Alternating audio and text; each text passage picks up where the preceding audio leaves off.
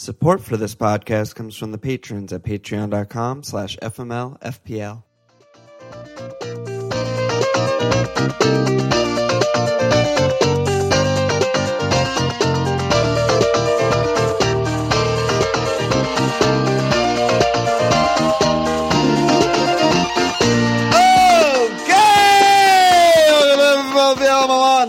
As Walsh. Episode 112 here, heels of an international break. Let's go. Final international break for some time, thank God. So what do we do for 2 weeks off right now? Just wank, drink, try and go to sleep early, or I don't know, try and get the sleeps to go away faster. Yeah, exactly. Just like overdose on NyQuil and just sleep through the entire thing if possible. Do some drugs, like have fun, like whatever. Eat some good food. Actual drugs, not hits. No, hard drugs. The hard stuff.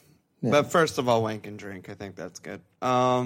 So how'd you do? You were the most depressed you've ever been in pod history last episode. I think you fucking did I think I did a little bit better than last week.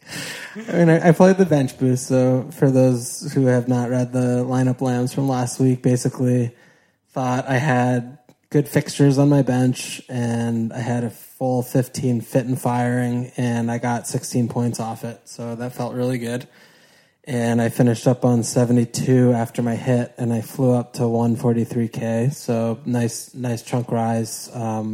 Captain Salah, the rule of not captaining against Palace came in very luckily for me, and Salah, as I was shouting what kind of shambles West Ham are at home, he got in behind, he got the brace, and it felt really good. So really good week for me, and I feel like I'm back in position to crack into the top 100K and then on to the top 10K where I feel like I rightfully belong.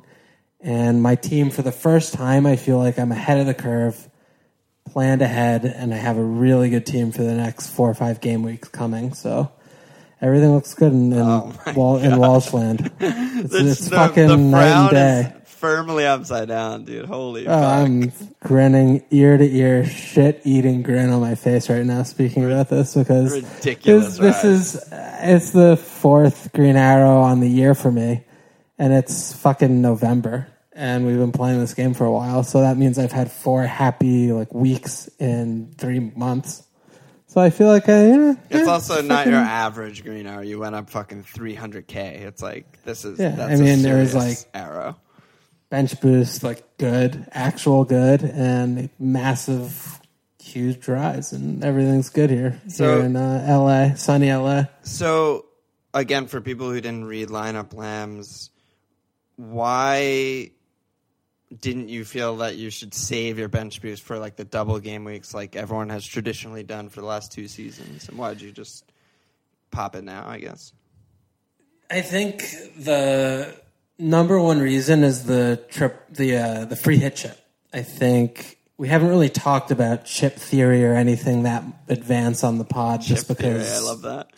It's LOL Chip Haley theory. So basically, the all-out attack chip was a complete useless thing. It was not worth talking about last season. They replaced it with this new free hit chip, and we saw it go awry a couple weeks ago, and a lot of people were popping it to get in Arsenal players when they had that home banker, and then they fucking shat the bed. And a lot of teams that had 11 fit players and good teams were using the free hit chip to just get people that are also good with better on paper fixtures. But as we found out in that game week, the difference between a bad fixture and a good fixture is on a knife edge when you're taking out good players for other good players. And a lot of people got really burned by that. And I think the average advantage was 1.3 points per person who played the free hit chip that week. And that's crazy, yeah. Yeah. And I think just the free hit chip, it's that is a double game week chip to me. And I think that when we get into the second stage of the season in, March, April, May, we know the blank game week well in advance. Teams that play in the blank game week are typically teams that have gotten knocked out of the FA Cup later stages who are bad Premier League teams like West Brom or, Swansea and those types of sorts. The good Premier League teams are typically still in the FA Cup in the quarterfinal stages. So the odds that really good teams are playing on blank game weeks are a lot less than just bad teams playing in blank game weeks. Of course, that's just theoretical, and we don't know that until the second half of the season happens and the games are played. But until as we saw Wolves upset City or some shit. Right, but I mean, we saw it last season, right? There were like 8 teams or 10 teams or something like that playing, and they were like Everton, West Brom, Bournemouth, like shitty teams. It was every bad team, basically. Yeah, and we knew about it in advance, and we were able to put the fifth mid and the fourth and fifth defender, our backup goalkeeper. We're able to plan accordingly to make sure that we're not going to have like 3 players those game weeks because we know about it over a month in advance. We have at least 4 free transfer game week, whatever the fuck's before the blank game week happens. Yeah. And so, I mean, the same thing should happen again this year. The free hit chip, if you play it on a double game week, it's basically just wild carding for that double game week and not having to look at, well, if I have these like 2 or 3 double game weekers who are cheap with bad fixtures after the double game week, that's going to put me in a bad spot for game weeks like 35, 37, and 38. With the free hit chip, you just pop it. You don't have to worry about getting. You don't have to worry about anything. Yeah, you don't have to worry about anything. You just full balls to the wall, and I think it was a super strong point because up until you wrote that and decided to bench boost, I think our only mention of the free hit chip, and everyone that I've seen was planning on using it for the blank game week, which I think is how FPL designed it to be used, which I think I brought up like a couple weeks ago, but I love that call. I mean, you always, for everyone who's played in the past seasons and saved their wild card for the double game weeks, you always run into all of those situations where you're getting guys in bad fixtures, but they double and you're getting rid of good guys or whatever. And then they have 2 days off after the double game week before they have another game and they get rested and everything's just fucked. And like, you can gain really good points on the double and then maybe it fucks you for later game weeks. Free hit is just YOLO. I mean, it's just like do whatever, get whoever you want. Nothing matters. You get your good team and good guys back the next week, and you're fine. You're not fucking yourself over. I think it's smart. Yeah, and another thing about the bench boost, I think it's a misnomer is that like, oh, you get like fucking a million players playing on the double game week with the bench boost, and it's great. But realistically, when you look at the bench boost, the players that come in are your 4th and 5th defenders, your 5th midfielder, and your 2nd goalkeeper. When you're spending money on those spots, if you do that for your double game week, you're taking it off the pitch. The double game week is not the last week of the season typically, and you have other weeks to plan for. So, I mean, if you're spending extra money, say you buy a 6 million 5th midfielder for 1 game week, you're still never going to play that player again. And you're like a double hit away from bringing them to a 4-5 to put the money back on the pitch for the subsequent weeks. Unless your team value is absolutely ludicrous, which you can't even get this season because price rises have been so slow. Yeah, you're fucking your team structure over. Yeah, it makes sense. And then at the same time, the 4th and 5th defender, it's like, okay, you want to get any 4-5 around that range defender who has 2 fixtures who are a part of the double game week. If they play fucking Arsenal and then Southampton, they could have 3 points. Like, it's not like, oh, great, they're playing 2 games. Like, you have -1 point for 2 goals allowed. If you have 1 bad fixture, that could be a 1-point game. Like, if you don't get 1 clean sheet in those 2 games, if the player doesn't play both games, there's so many things to go wrong in the double game week for your cheap, shitty defenders on shitty fucking teams that it's not just, like, great. The fixtures are great. Both are amazing.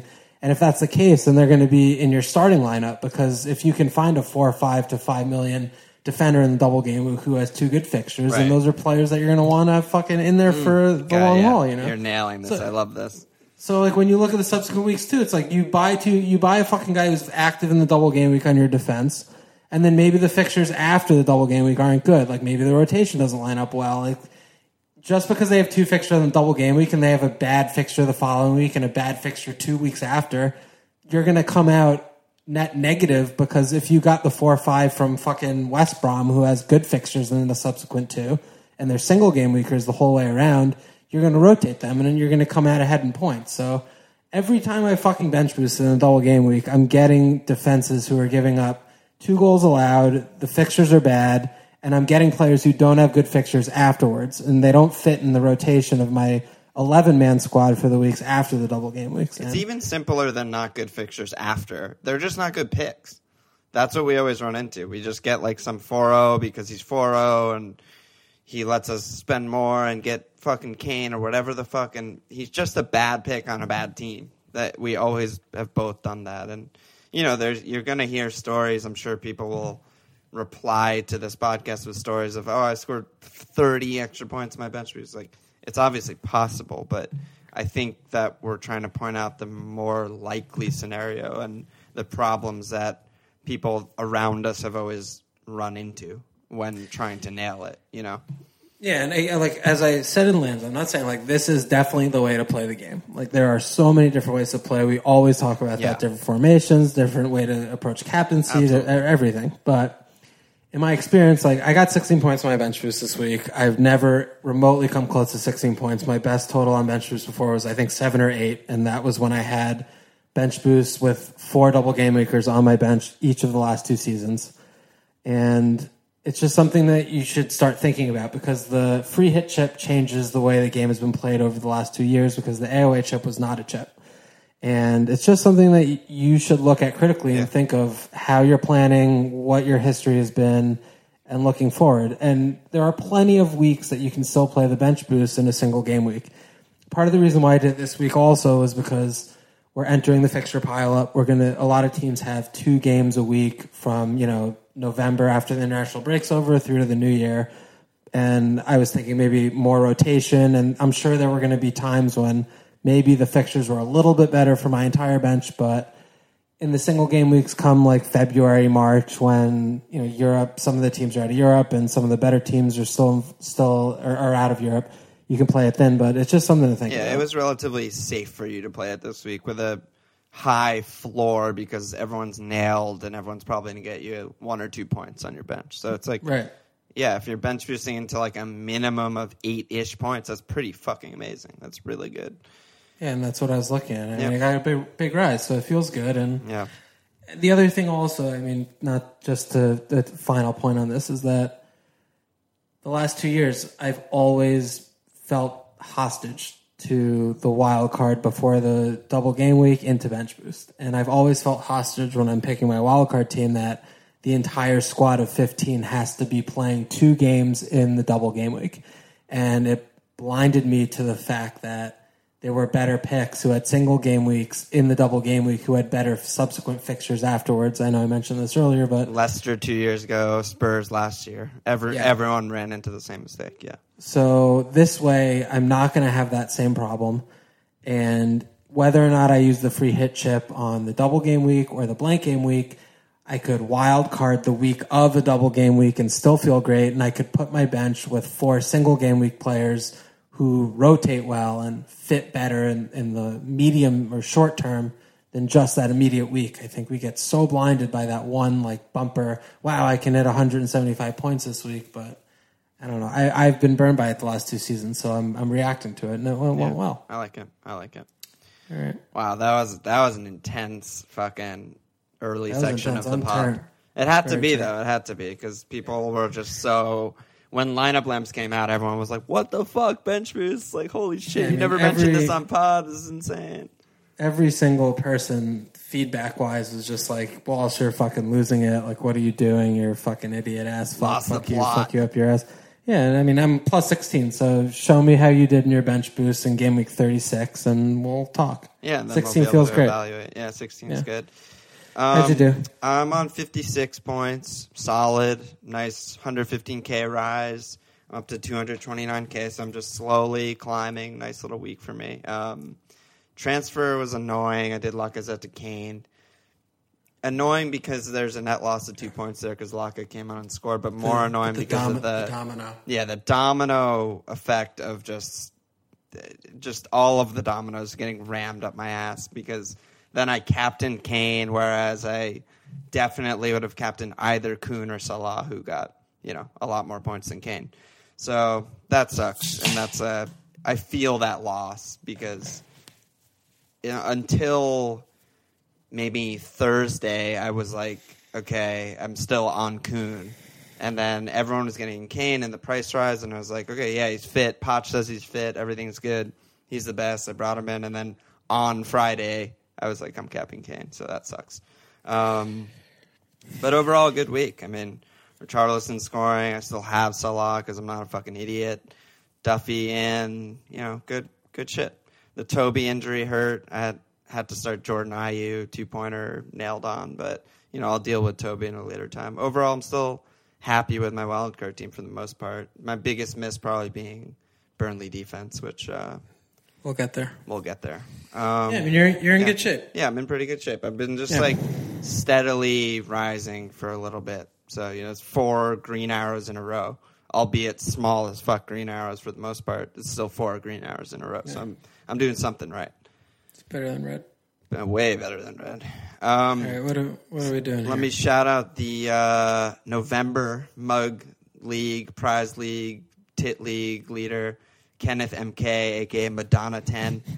I'm not the fucking leader anymore? You're not the guy. Kenneth just titted you. Kenneth. I think you're in second, though, actually. And shout out to the top of the Survivor League, Matt Doherty, top of the very, very tight league. Only 22 people left alive in this moment. Fucking producer Nate forgets to pick last week, still in third place. It's heated up there, dude.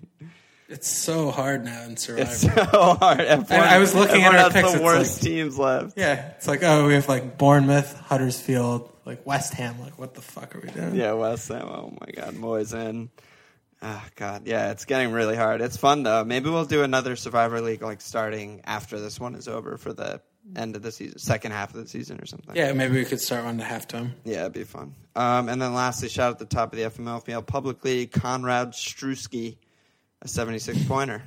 Everyone at the top of every league captain Salah. That's just how this week went, basically. Yeah, I mean, that's like a big 15-point boost. So yeah, it's massive. It's not surprising. Massive. All right, yeah, let's go ahead.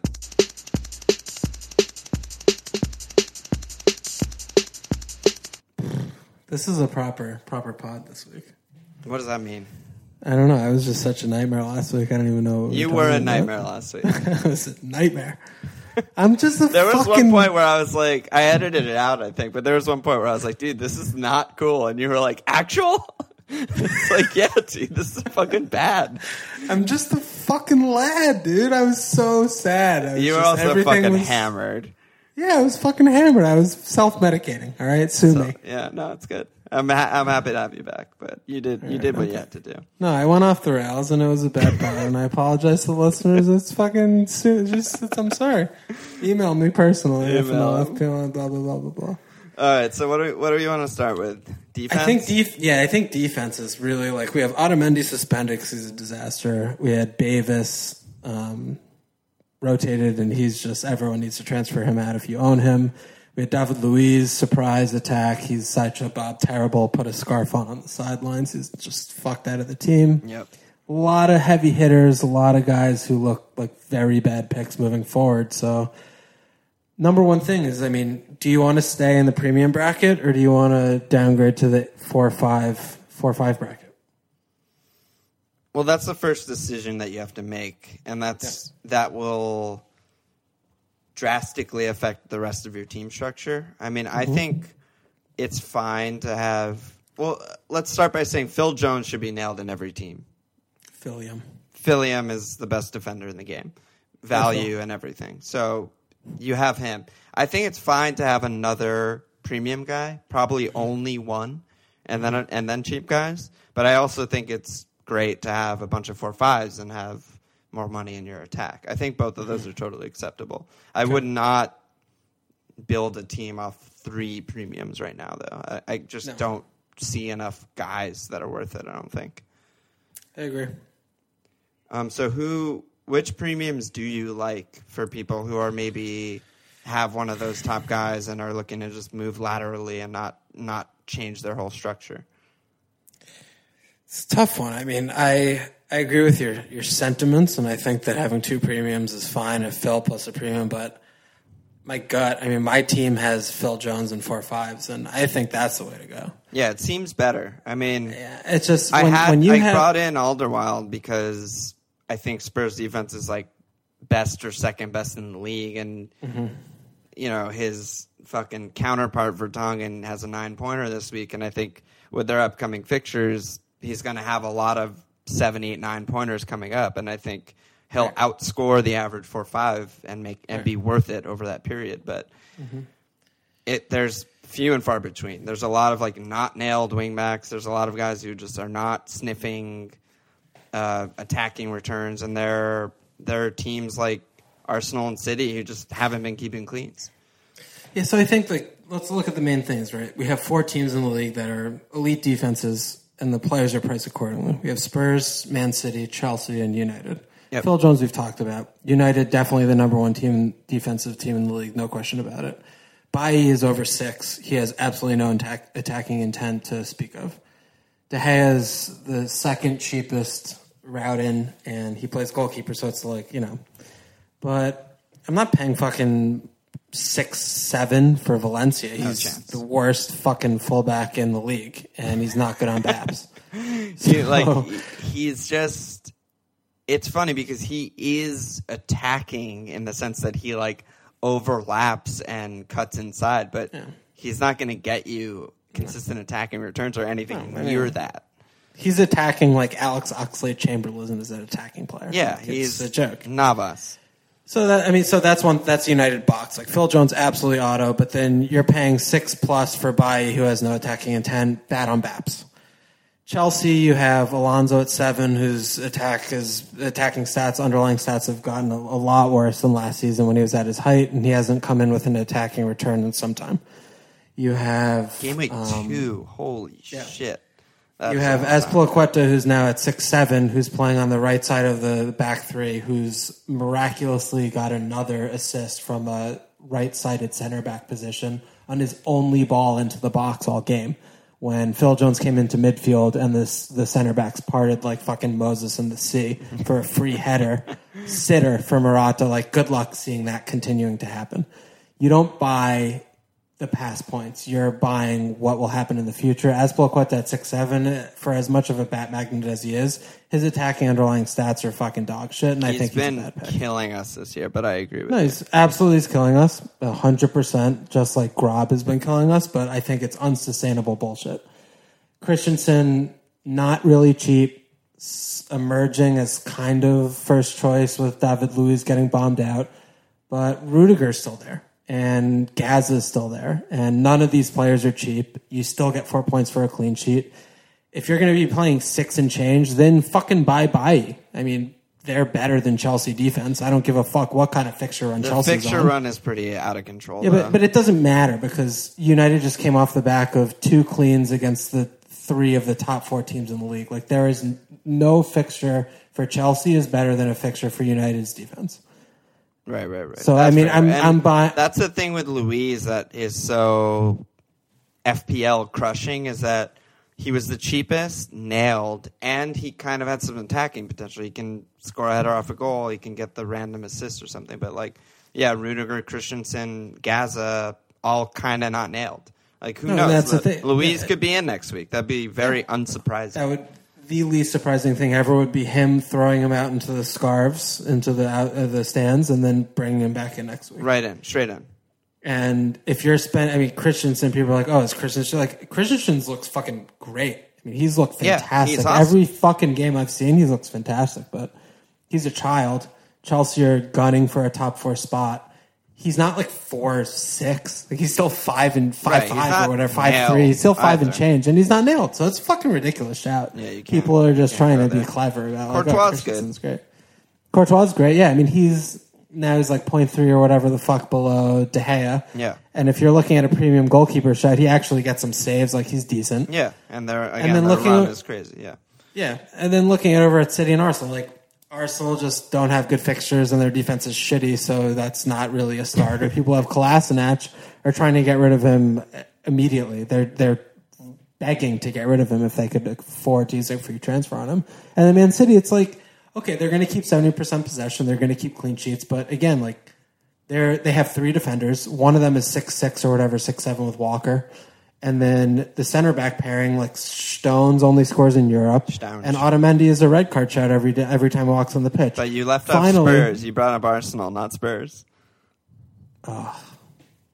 You brought the wrong North London team. There's one team remaining in your okay, list. you do Spurs. But before I want to finish Man City, is that... I don't know anything else I want to talk about Man City. You talk about Spurs. No, I mean, it's really just for Tongan now that Toby's hurt.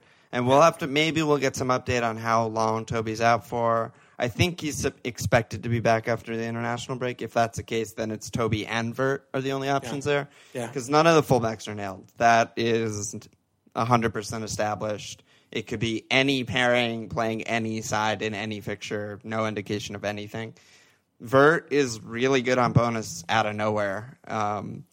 And they're a really, really good defense. And aside, they have the North London derby after an international break, but then really good run of clean sheet potential. Then they have Man City game, and then another really good run of cleans for a long-ass time.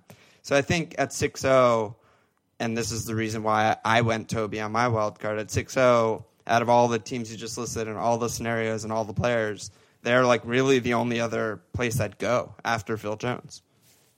Yep, like it. Yeah, and it's a differential also, which is weird because it's Spurs, and most Spurs players who are good are really, really high ownership. But you look at their defenders, and even Hugo, who's also injured, and Ben Davies is the only high-owned defender, and he's a fucking terrible pick who's going to play 1 minute per game. What the fuck? So that sub in stoppage time. That was my favorite moment of the weekend. Yeah, that was just better than Salah Brace when I captained him. Seeing Ben Davis come on for 1 minute and knowing how many people benched Burnley defenders and shit to play fucking Davis, I was so happy. Yeah. Oh, that was an absolutely great moment. So he should double drop this week for anyone who's paying attention. I don't know if it's just dead teams that own him, but so yeah, really you're just looking at Vert for now, and I think Vert's a great pick. But so let's look down in the 4-5 bracket because I was looking at it more crucial. Yeah. I mean, I wrote the Burnley fucking piece today. Yeah, everyone should check that out. FMLPL.com. Walsh on triple Burnley defense differential. Shout. Basically, it's thinking about seasons past and the 4-5 defender shouts is normally the 4-5 nailed defenders are just the absolute worst teams in the league. And I don't think FPL mispriced any players really in the defensive bracket this year. But it just happens to be that some teams that we thought would get ran truck on, like Brighton, are actually fantastic defensive asset teams. So I mean, I can't remember. They're really high in the table, aren't they? Yeah, I mean they're been shocking in all levels. Yeah, but I can't remember a time when there have been so many teams with 4 or 5 nailed defenders on them, and that they're actually really good clean sheet shouts week in and week out, not just teams that you could only maybe hope for a clean sheet if they're home against a 15th place and under team that rolls up. And to that, there's the point that we brought up, I think 2 or 3 pods ago, where there's so many teams you can't attack, which is also weird and rare. There's multiple teams who don't really have a striker and are scoring no goals, less than 1 goal per game. So there's all these mid-table kind of Burnley, Brighton, etc. They get to play against Huddersfield, Southampton, West Brom, Bournemouth, Swansea, all these teams who can't fucking score. So it's a good fixture in all of them. Yeah. So, I mean, running from the 4-5 in that bracket, I think the number one we kind of talked about again is Burnley. I mean, they've got 6 cleans. They're cleaning at an elite level, a United level. And they have played a lot of their really nice home bankers that are in the rear view for right now. But they've got a few pretty good cleanable fixtures for the next 5 or 6. And everyone's 4-5. What do you see about Burnley? The biggest thing that stood out to me about your article that you left out, but I think is another feather in the Burnley cap, is that the thing we talked about maybe a month ago where we were praising Dyche and we were praising his change from 2 strikers up top to a 5-man midfield. And I think because they've always been solid defensively, especially at home, the last 3 seasons that they've been in the Premier League. But they would always end up in the middle of the table in terms of like actual number of clean sheets. Like they'd be around 10 where they should be because they're a bad team. With the change to the midfield and more possession and just more bodies blocking shit in, and earlier in the season less shots and everything, it feels to me that they've taken like another step up. And all these teams who can attack in the league, it feels to me they've taken another step forward towards not just being like mid-table clean sheets where they can actually get like 14 or 15 or something. So, yeah, I mean, I don't know what I was thinking when I didn't bring one in on my wild card, but I obviously wish I had one. It was a big miss by me, and I'll look to probably fix that ASAP. They're really good. Yeah, so I mean, Burnley, again, like Ben Mee, he's gotten 3 and 2 bones the last 2 game weeks, so still 4-5 looks a great shout. Definitely don't think Stephen Ward's worth a premium over me. Tarkowski, Loughton, both decent shouts, both 4-5. I'd probably tip Tarkowski over Loughton if you're looking to get 2 because he's just in the box. And then Pope is the fucking god. Yeah, I mean Pope. Pope's it's kind of it's the unheralded thing that we'll touch on now. I guess is that last season Tom Heaton was 4-5. The later it took each of us FPL managers to realize that he was the best goalkeeper in the game, and we brought him in, was just that much longer that we were missing out on his points. And I don't know if it was stubbornness or just unusual that Burnley were so good, or that the goalkeeping, that Heaton was getting so many saves and baps and shit, but Pope is doing the absolute exact same thing that Tom Heaton was doing last season. If Tom Heaton was 4-5 this season, he would be in fucking 90% of the team's game week 1. He was 5, so it was a little bit. He was split 5, opinion. so he was only in my fucking team, and he got no clean sheets, and he got fucking injured. Yeah, that's your problem. But now that Pope's 4-5, I mean, he is Tom Heaton, so there's no reason to delay it. He's better than having Speroni and Elliott. He's better than having Courtois or Ederson. He's better than fucking anyone. It's Pope's world, and we're living in it. Basically, it's just the savings. Like, De Gea and Courtois could easily finish ahead of him by the end of the season. That wouldn't be shocking at all. But he's fucking over $1 million cheaper than them. So that's, from a value perspective, Pope will be up there by the end of the season in terms of like points per game. So from value perspective, that's just not close. Having another $1 million to spend elsewhere, that's not even close. I mean, Pope has averaged 6.1 points per start since he's been starting for Burnley. 6.1 points per start. Yeah, that's so imagine that's like Phil Jones' average, you know? That's an actual clean sheet every game since he's been starting. It's not like 2 games. It's not a small sample size. Like, this is what he gets: save points, gets bonus from points. Game week 5 onwards. I mean, so against good teams too. We're talking about like Liverpool, City, and a bunch of mid-table teams, and they have fucking 4 cleans, and he has 1 billion saves in that period. All right, so that's Burnley box. Next place I want to go is Brighton. Yeah, you've been pumping them for a while too. Yeah, I mean, Houghton has them so well drilled and organized. Their shape is just fantastic. They have two banks of 4. 2 danks center of 4. backs. Fuck off. The center backs deal with absolutely everything that comes into the box. No one gets change off of them. They are physical. Dunk and Duffy, they're a great pairing. They have experience together. They played 5,000 games last year in the championship together, and they're just nails. They're compact. They're tight. They're just great. And I think Brighton is just very close behind Burnley of just a fantastic defense to invest into. And the players are all 4-5, and they look fantastic. And I think you should have all of them. Yeah, and it's just another case, and I'm going to just keep bringing this up, where it's like they've cleaned against all of these teams who can't attack that I was just talking about. Consistently, they've been cleaning against them for 2 months, kind of. So there's really no hesitation there. I mean, Duffy at 4-5 and Dunk at 4-4. Duffy is better on BAPS. Dunk should have maybe had a goal.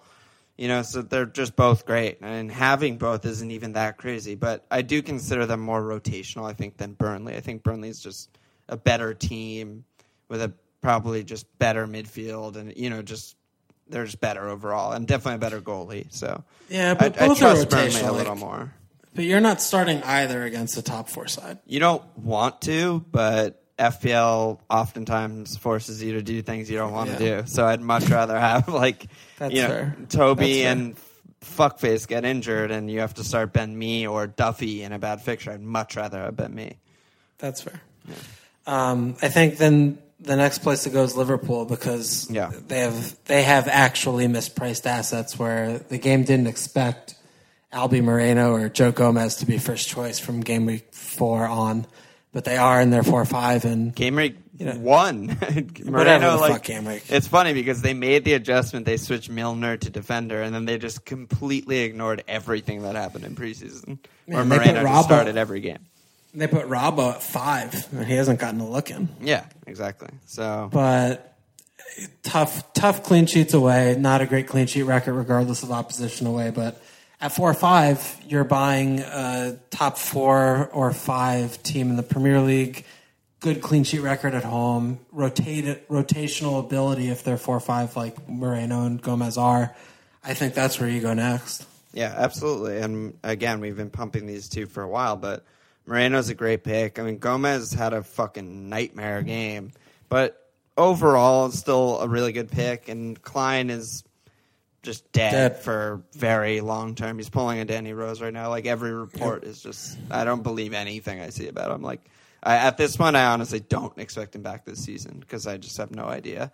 But yeah, Gomez is a good pick. I mean, they're both at risk, kind of rotation because there are guys there who back them up who are good, but it's been now for a while that Champions League Trent plays. Moreno just plays all the time because he's just Energizer Bunny, but Champions League Trent plays, and in the league Gomez plays. So I think they're both pretty safe and they're good. Yeah, like at home they have 1 goal allowed on the season, so that's good. Yeah, yep. So those are some good guys. I want to talk about Bournemouth because the fixtures far outweigh their defensive capabilities. Yeah, I almost got Daniels on my wild card because of the fixtures. Yeah, I mean, they've been a little bit all over the shop. They could have conceded against Newcastle. They can concede every game. I mean, they're definitely not.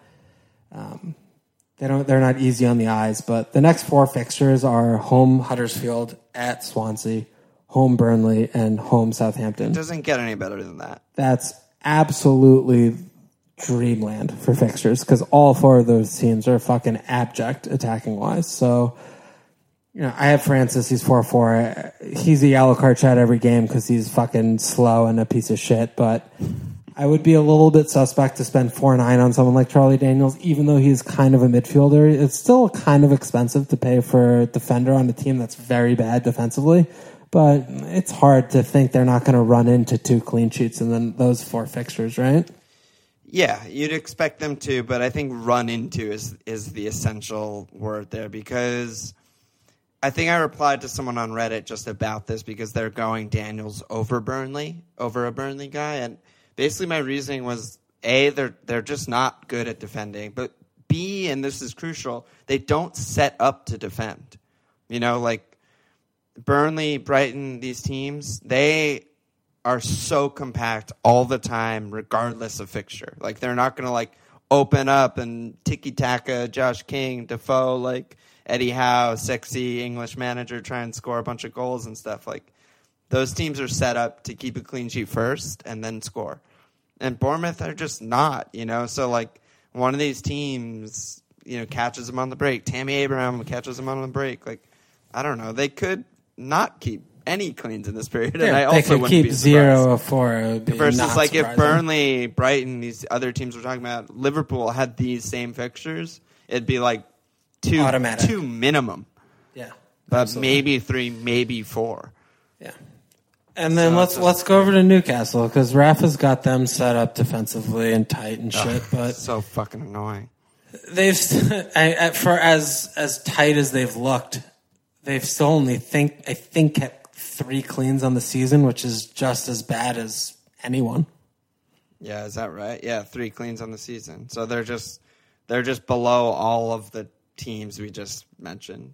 actual. I mean, they give up one a game. It's like the Spurs curse of last year. But I mean, nightmare curse. They're not getting spanked. The most goals they've allowed all season were 2 in any game. But it's the kind of. I mean, they fucking gave the clean sheet up at the last. Dude, I know, dude. I have Lejeune. I was watching. It was a fucking. Yeah, nightmare. I mean, I had Elliott. They're still good defensively.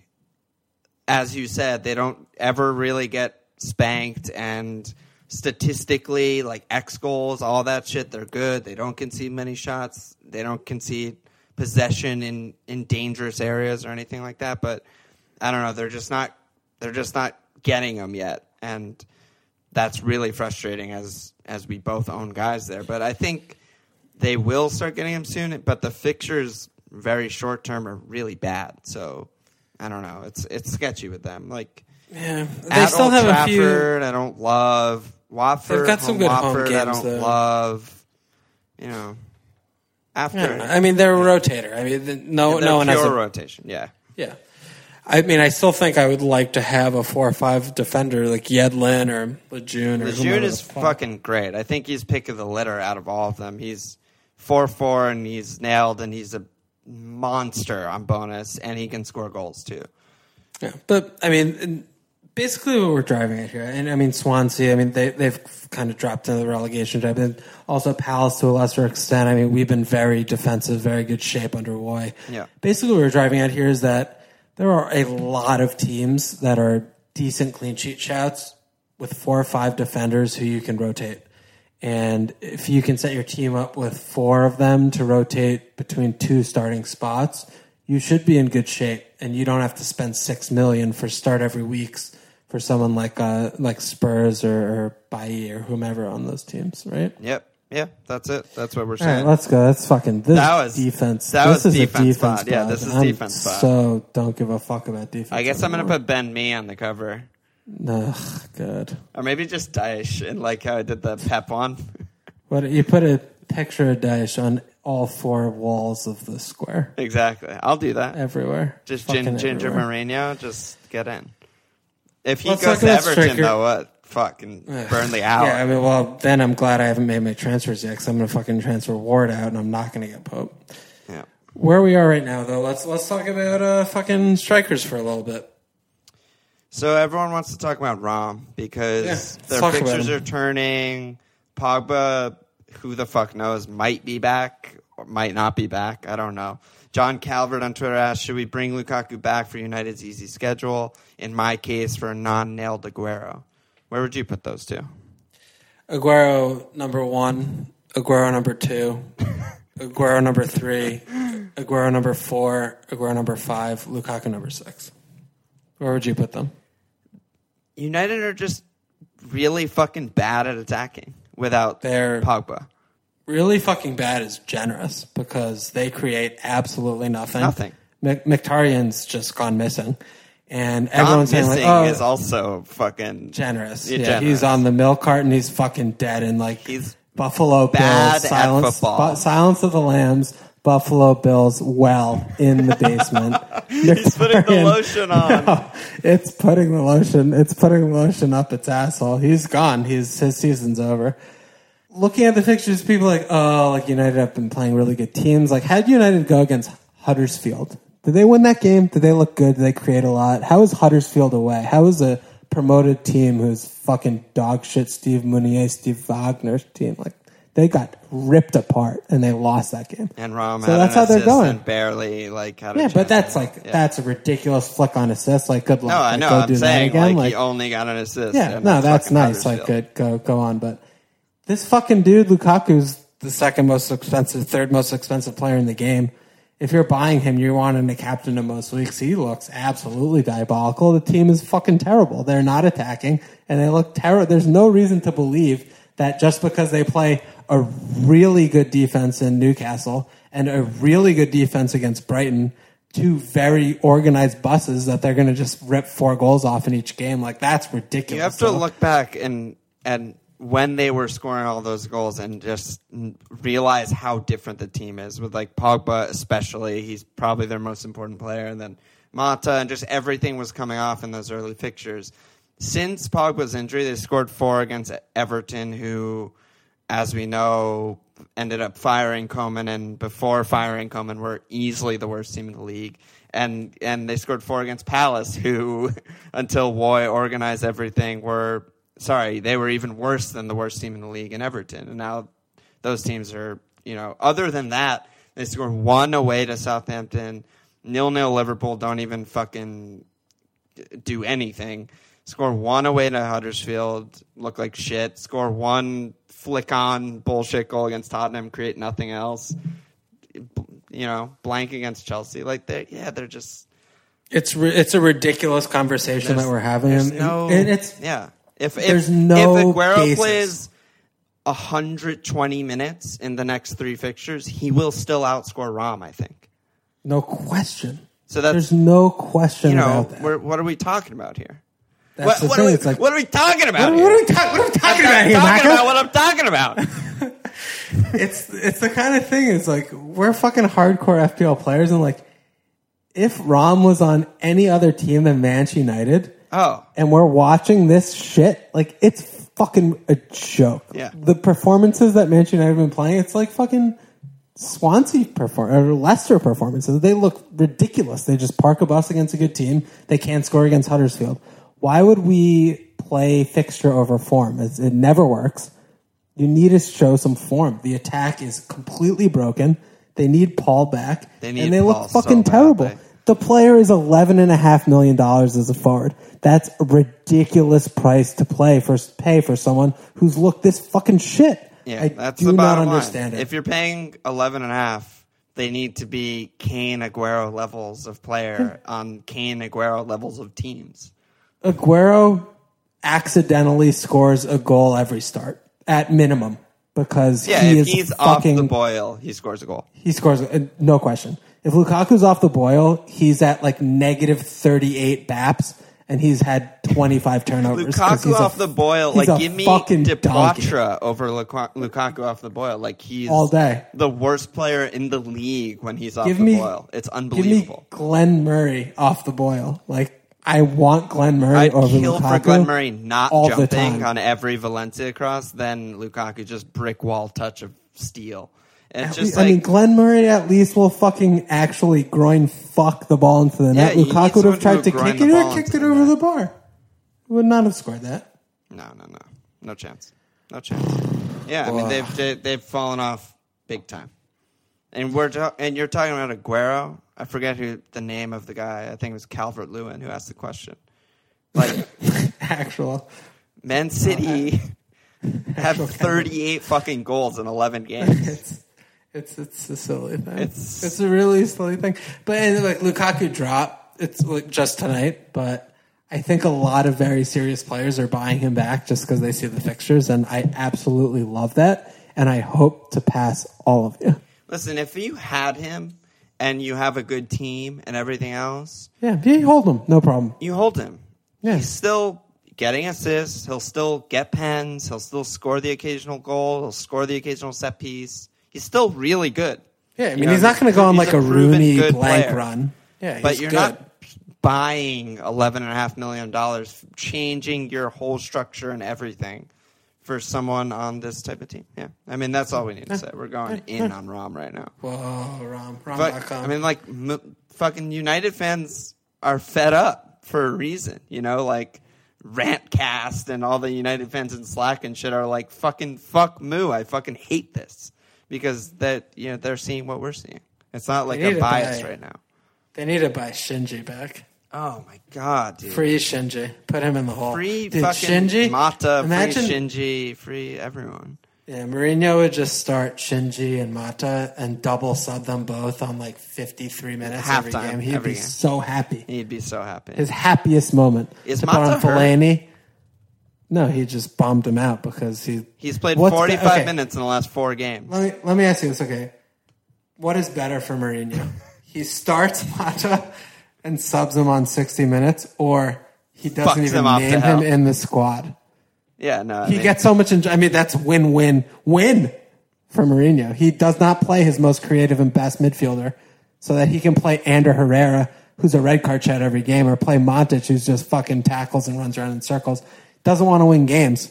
He just wants to play these fucking oaf piece of shits and does not want to score goals. And why would you try and win a game when the why would you win when you can just walking the league? You can just not win games and be fine. You can complain to the media. You can park a bus, and you can not score goals. That's what he's choosing to do. So Mata's at home, probably beating off. He's just having a nice time. I don't know. Yeah, who knows? Wow. Whew, didn't expect to go there. Here we are. Kaspar on Twitter asks Salah or Sané, which basically is the same thing as asking, is Salah the best mid in the game? What do you think? Yes. Yeah. He just is. Yeah. I mean, he's basically like an out-of-position player. He's basically striker for Liverpool. He's shooting. Kane is the only person in the league shooting more and with more goals than him. Yeah. Yeah, that's all you need to say. You're doing yourself. You're making the game a lot harder if you don't own him at this point. Yeah. It's silly. Simple. And he's nailed. And none of the City guys are nailed. And that's his only competition. But at the same time, I mean, that's 1 and 2. Like, you should have both. Yeah. Oh, absolutely. Yeah. No reason to not have both. Like, if someone who's hanging on to, like, Eriksen or something, like, no. Let's talk about Eriksen. This is an interesting thing. People actually still have Eriksen, and I see, like, a lot of people like, have good... Eriksen. A lot of good managers looking at their team, like they have Eriksen, they're talking about transfers, blah, blah, blah.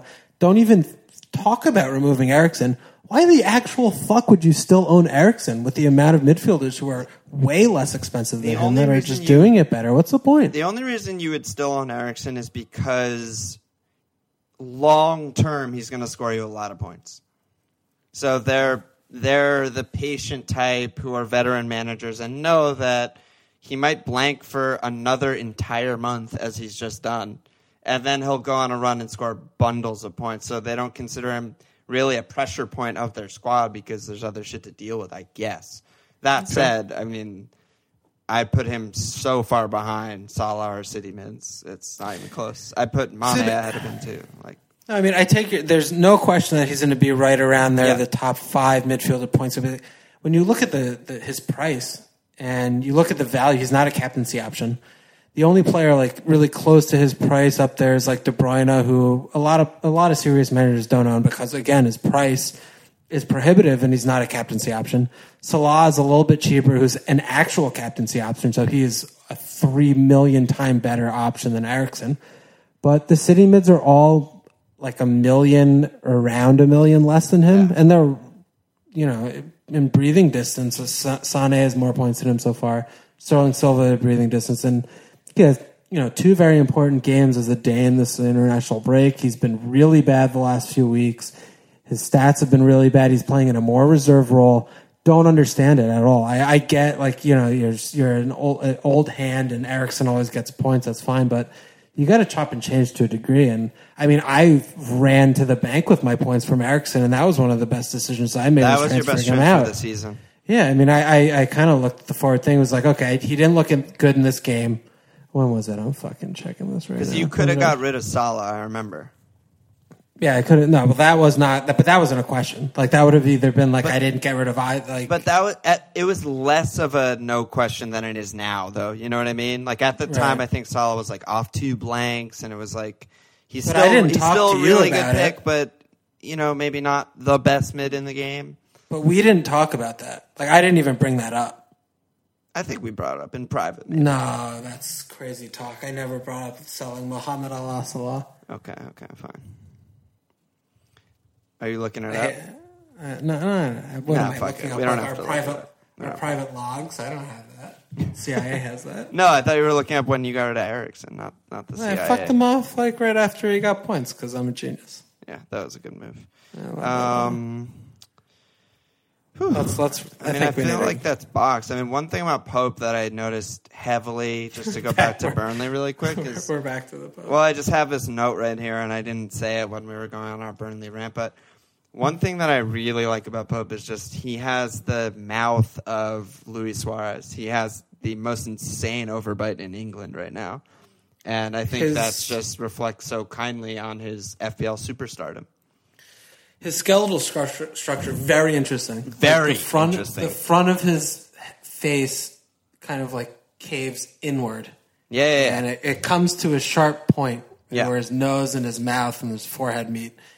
And like you mentioned, He probably has a sister who's a model, and she's like over 6 feet tall, and her cheekbones are the highest things on earth. But on him, it's it looks a little different. Don't agree. Okay. He probably has a sister who is his wife, and they have inbred children who would be fourth generation. I mean, he looks like a little bit, I don't know, a little questionable. A little like his sheep's a mom and his goat's a dad. I don't know. But his teeth, it's like he's got 4 teeth in the front. They're very protruded out of his fucking face. And to a T. Yeah, no, yeah, same thing. I'm not saying it's different, but it's just there. And it's questionable. Yeah, but he's a great goalkeeper. He's a great guy. Yeah, I mean, whatever aliens abducted him when he was a child turned him into a good goalie, so that's good for him. Cheers. Cheers to Pope. We're not going to do captains and our teams this week because we'll do another pod next week before the actual game week. So, I mean, here we are now, winding down. I think it's time to slap some asses and call it a day. What do you think? Yeah, I got him up. Fire. New friends of the pod. Matthew, these are Slack and FML League participants. We have Matty Ford, Shooter McGavin / Hainsey. Don't know who you are, but love you. Jessup Gage, absolutely from Old Country for Old Men, New Country. Old Country for Old New Country for Old Men. That sounds like a gay porno. No Country for Old Men. Yes, that's what it is. That's where Jessup New Gage. Country for Old Men. Oh man, Jessup Gage, absolute legend. Olaf Nordgren, Espen Valdal, and Jamie Umbach. Got a couple of Norwegians in there. Yeah, as usual. Our home base in Norway, Scandinavia. Yeah, so it's our bread. That's our bread. That's our bread. That's our bread and butter. We're teaching them all just American bands.